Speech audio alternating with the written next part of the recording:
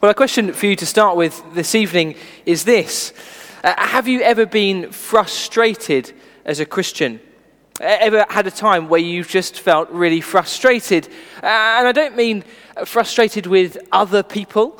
I don't mean frustrated with society or with your government. I mean, have you ever been frustrated with yourself? Have you ever felt frustrated that you're not the kind of Christian you would like to be? Ever felt frustrated that you're not able to serve the Lord in the way that you think you should? Do you long to be a more wholehearted, more passionate, more consistent follower of the Lord Jesus? If you've ever felt like that, then I imagine that what Joshua says in verse 19 of the passage Daff has just read stands out in big flashing red lights to you. Just look there at verse 19 in case you missed it. Joshua said to the people, "You are not able to serve the Lord."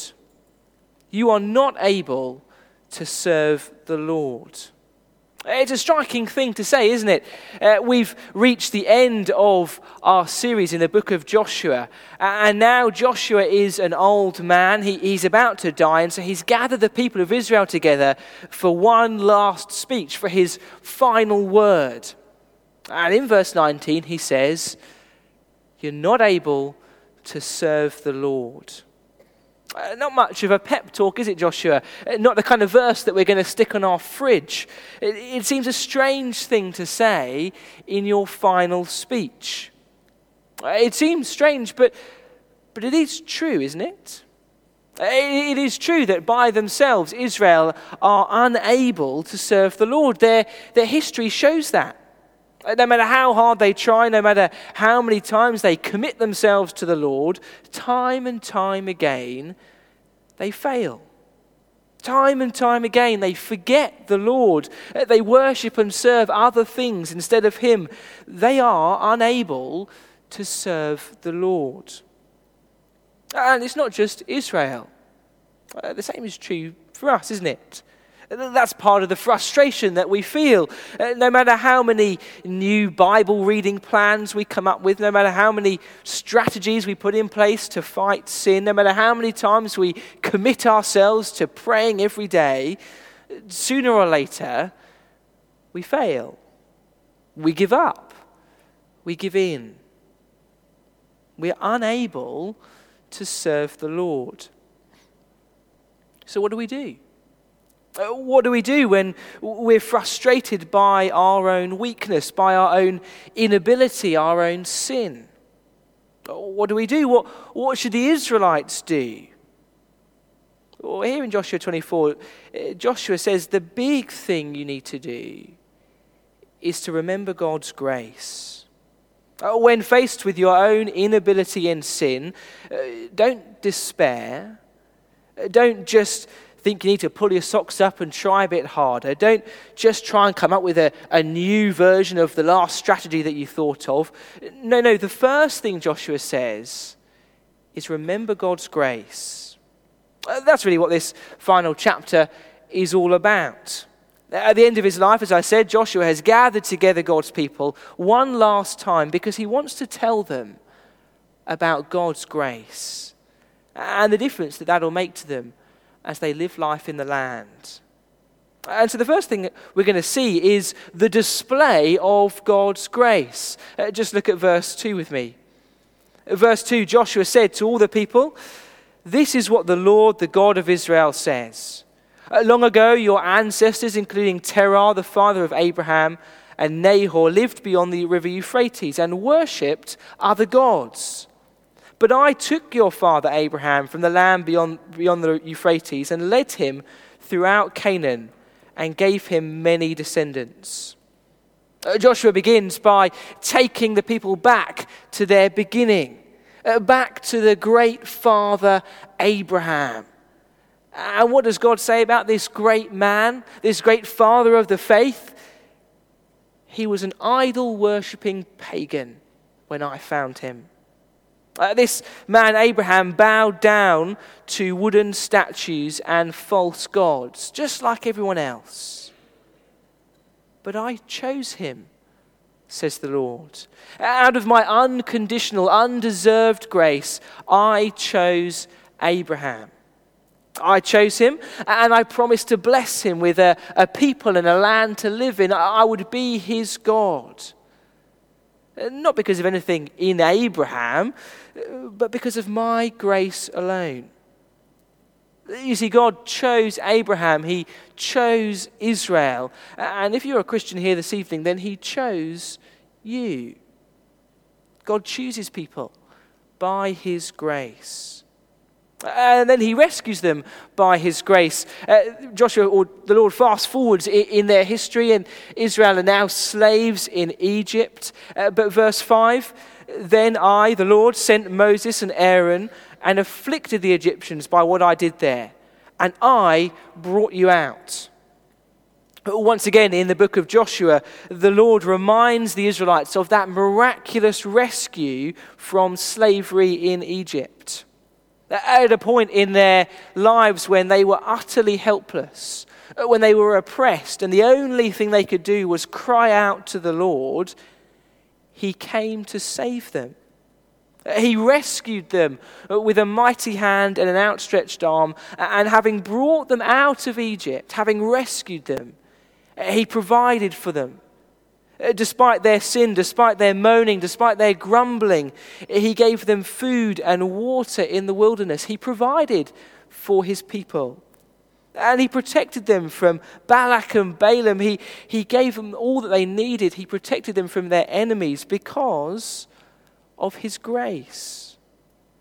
God chooses, God rescues, and God delivers his people. Verse 11, then you crossed the Jordan and came to Jericho. The citizens of Jericho fought against you, as did the Amorites, Perizzites, Canaanites, Hittites, Girgashites, Hivites, and Jebusites. But I gave them into your hands. Way back in Genesis 12, God had promised Abraham a people and a land to live in. And as we've seen, the book of Joshua really has been the story of that promise delivered.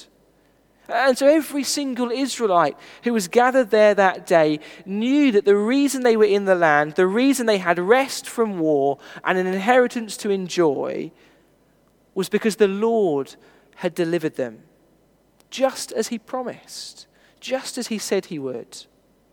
And so here is a display of God's grace.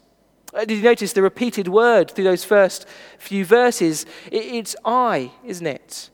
I did it, says the Lord. I chose, I took, I rescued, I provided, I destroyed, I delivered. I did it, says the Lord. Look at verse 12 with me. I sent the hornet ahead of you, which drove them out before you, also the two Amorite kings. You did not do it with your own sword and bow. So I gave you a land on which you did not toil, and cities you did not build. And you live in them, and you eat from the vineyards and olive groves that you did not plant. God says, you didn't do it. I did it. I did it all. From choosing Abraham to rescuing and delivering Israel, it has all been because of God's undeserved, unconditional grace. That is what the Lord wants the people of Israel to understand. And if you're a Christian here this evening, well, he wants you to understand that too. In Ephesians chapter 1 in the New Testament, Paul says that in Christ we have been chosen before the creation of the world. Before we thought a thought or said a word, God chose us. And then in Christ we have been rescued. We've been redeemed by the blood of Jesus. His death on the cross paid the price for our sin, for our rebellion against God. And so now we stand forgiven, cleansed, washed clean, righteous in God's sight. Not because of anything that we do, but because of what Christ has done. I did it, says the Lord. And in Christ our future inheritance is guaranteed. There is no doubt about our deliverance, no doubt or question about our future, because we are united with Christ. God has chosen us, rescued us, and delivered us. And he's done it, Ephesians 1 verse 7, in accordance with the riches of his grace that he has lavished on us. So what do you do when you're faced with your own failure, your own inability to serve the Lord? Well, first and foremost, you remember God's grace.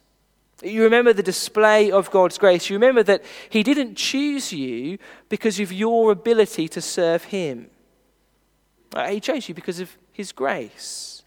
He rescued you and he delivered you to be a picture, a display of his grace in your life. Remember God's grace. But that's not all, because secondly we see we need to remember the demand of God's grace. Having reminded Israel of all that God has done, Joshua then shows them the implications in verse 14. Just look at verse 14 with me. He says, now or therefore fear the Lord and serve him with all faithfulness. God's amazing grace demands wholehearted obedience. The right response for Israel, for all that God has done for Israel, is for them to serve him with all faithfulness. And again, we see exactly the same thing going on in the New Testament, don't we? Not too long ago, we worked through the book of Romans in our morning services, and we saw in Romans chapters 1 to 11 the display of God's grace. That while we were still sinners, Christ died for us. And so there is now no condemnation for those who believe in him. God displays his grace in the Lord Jesus.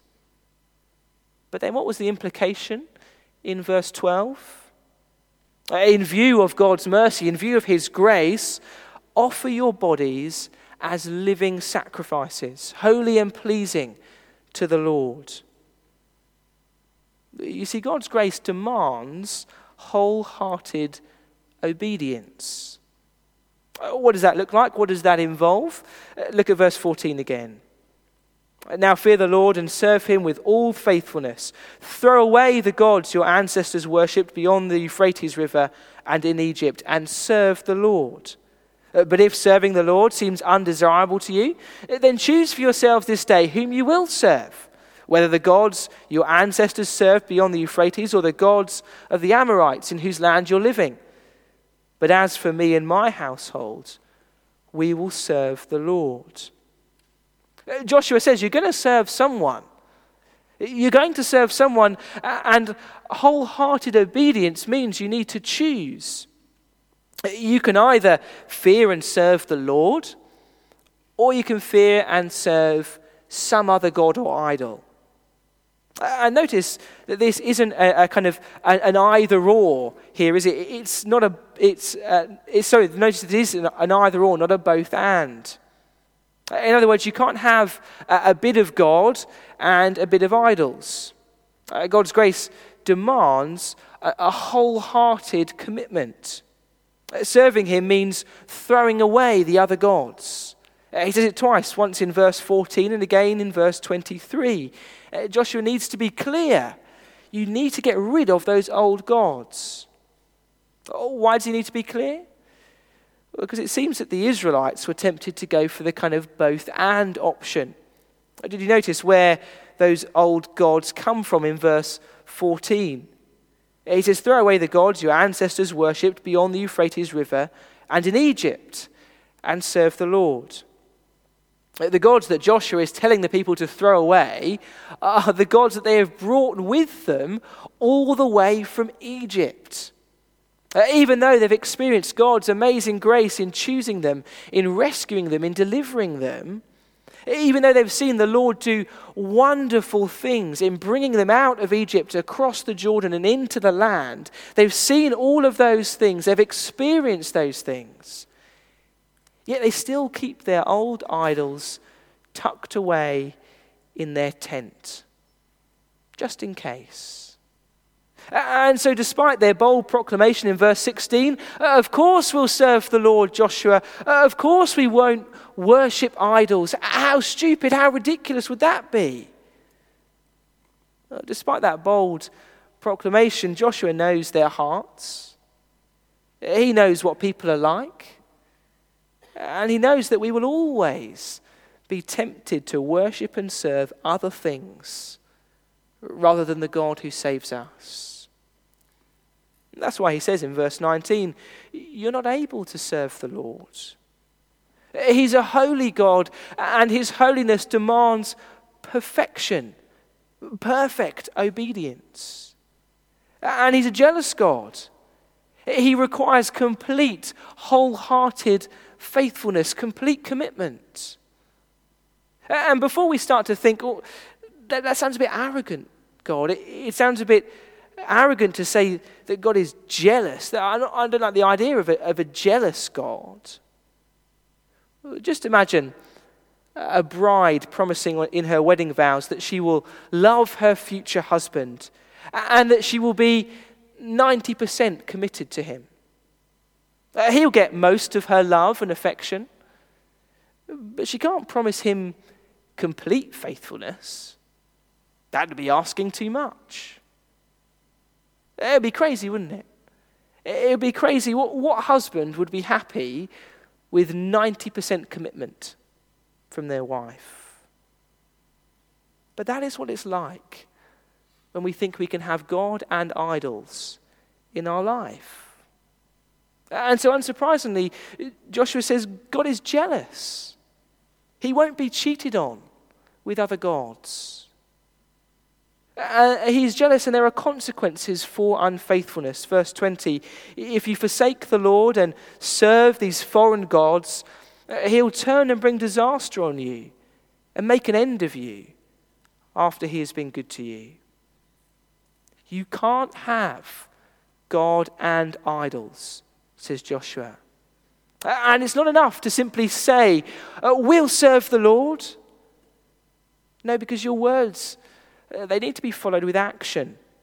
Verse 23, you must throw away, physically, just get rid of those foreign gods among you and yield your hearts to the Lord, the God of Israel. God's grace demands wholehearted commitment. In our words, yes, but also in our actions. Jesus says something similar, doesn't he? In Matthew chapter 6, he says, no one can serve two masters. Either you'll hate one and love the other, or you'll be devoted to one and despise the other. This is not both and. You can't have God and idols. Which means that this evening we need to ask ourselves, where are the hidden idols in my life? What are the things that I'm keeping tucked away, just in case? Tim Keller suggests some questions that we can ask ourselves to help us identify some of those hidden idols. I'm going to read them, and as I do, just think in your own heads about how you might answer them, what they tell you about your heart and the idols that are lurking there. What is my greatest nightmare? What do I worry about the most? What, if I failed or lost it, would cause me that I don't even want to think I don't even want to live? What keeps me going? What do I rely on to comfort myself when things go wrong or become difficult? What do I think most easily about? Where does my mind go when I'm free? What makes me feel the most self-worth? What am I proudest of? What do I really want and expect out of life? What really makes me happy? Each of us will answer those questions differently. And many of our answers will include good things. But idolatry is when we take those good things and we turn them into God things. Idolatry is when we base our security, our satisfaction on those things, and so we end up serving and worshipping them rather than God. And the Lord says that is like cheating on your spouse. It's adultery. God's grace demands that you root out and rid yourself of idols. Throw them away. Have nothing more to do with them. And serve the Lord with all faithfulness. That's the choice Israel faced. It's the choice that we face. You can have the God of grace, or you can have idols, false gods. But not both. You must choose, says Joshua. You must decide. And that brings us to the last thing we're going to see this evening, the decision for God's people. You see, the display and the demand of God's grace is all designed really to show Israel what it means to live in covenant relationship with the Lord. And it's that covenant relationship that Joshua comes to at the end of his speech. Just look at verse 25. On that day, Joshua made a covenant for the people there at Shechem. He reaffirmed for them the decrees and laws. And Joshua recorded these things in the book of the law of God. He took a large stone and set it up there under the oak near the holy place of the Lord. When we talk about covenants, we might think of something like a marriage or an old building. But in Joshua's day, a covenant was often something that happened between a king and his subjects. And these ancient covenants, they would generally follow the same pattern, a pattern that we actually see in Joshua chapter 24. So first you would have an account of the king's victories, which is what we get in verses 1 to 13. That was the display of God's grace, his victories over his enemies. Then you would have the requirements of the covenant, showing you how to live in relationship with this king. We saw that in verses 14 to 15. Throw away your idols and serve the Lord. After that, the king would spell out the consequences of breaking the covenant, verses 19 and 20. And then there would be witnesses to the covenant. In this case, it's the people and this stone pillar that Joshua sets up in verses 26 and 27. So Joshua 24, it follows the standard format of an ancient covenant. But the striking thing here is that it's the Lord God who is willing to make this sort of covenant with half-hearted, unfaithful, sinful Israel. You see, the people of Joshua's day would have been familiar with covenants going on between equals or between kings and subjects, but never between a God and his people. But that's what we see here. The one true God binding himself to his people in covenant relationship. And so God has chosen them. He's rescued them. He's delivered them. He's done everything for them. And all he asks that they do is commit themselves to him alone. If they do that, he promises that they will live in the land he's given them. They'll enjoy his blessing all the days of their lives. That is a covenant with the Lord. That's the agreement. And in verse 31, it seems as though things start well. Verse 31 says, Israel served the Lord throughout the lifetime of Joshua and of the elders who outlived him and who had experienced everything the Lord had done for Israel. Things start well. Israel live and serve the Lord. But if you know anything of their history, you'll know that it doesn't last very long. In fact, just a few pages on in your Bible, in Judges chapter 2, we read this.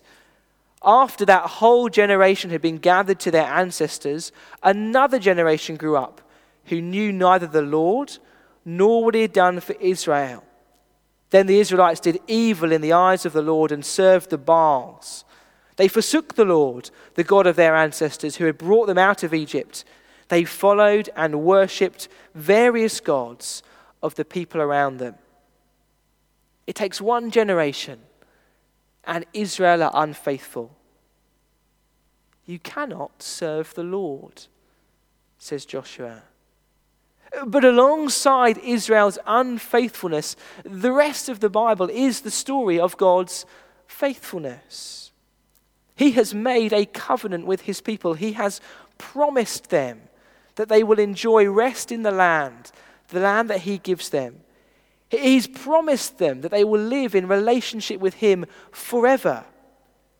The Lord has promised those things, and as we've seen time and time again in this series, God always keeps his promises.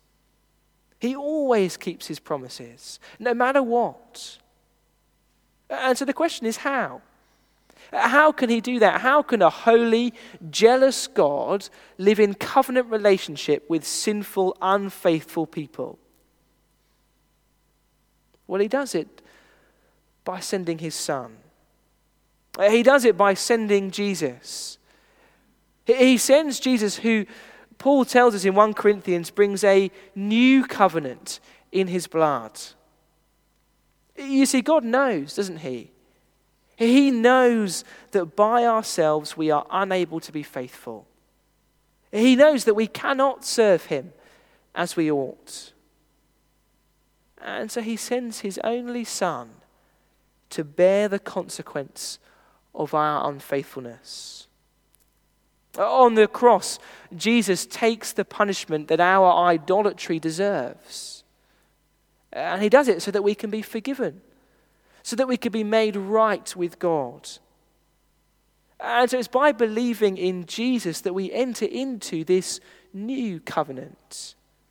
A covenant in which our sin is dealt with and our hearts are changed, so that we are now able to serve the Lord in all faithfulness. This is a covenant in which God gives us his own Spirit to help us rid ourselves of our idols and live wholeheartedly for him. And so just like the Israelites, we have a choice. We have a decision to make. We can either live in covenant relationship with the God of grace, the God who has done everything possible, everything necessary for us to know him, or we can reject him.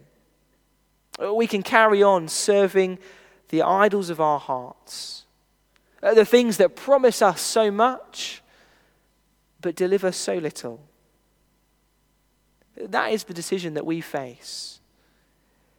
And actually, it's a decision that we face every single day. Will we serve the Lord, or will we serve idols? We need to ask God to help us for the grace to live in wholehearted obedience to him. As we finish, we're going to pause for a few minutes now. And as we pause, I just want us to think first of all about the Lord's faithfulness to us, about all that it cost him to be in covenant relationship with us. And as we think about that, maybe think back to those questions and think again about where those hidden idols are. Where are the things that we are drawn to and tempted to worship and serve rather than the God of grace? Let's have a bit of silence.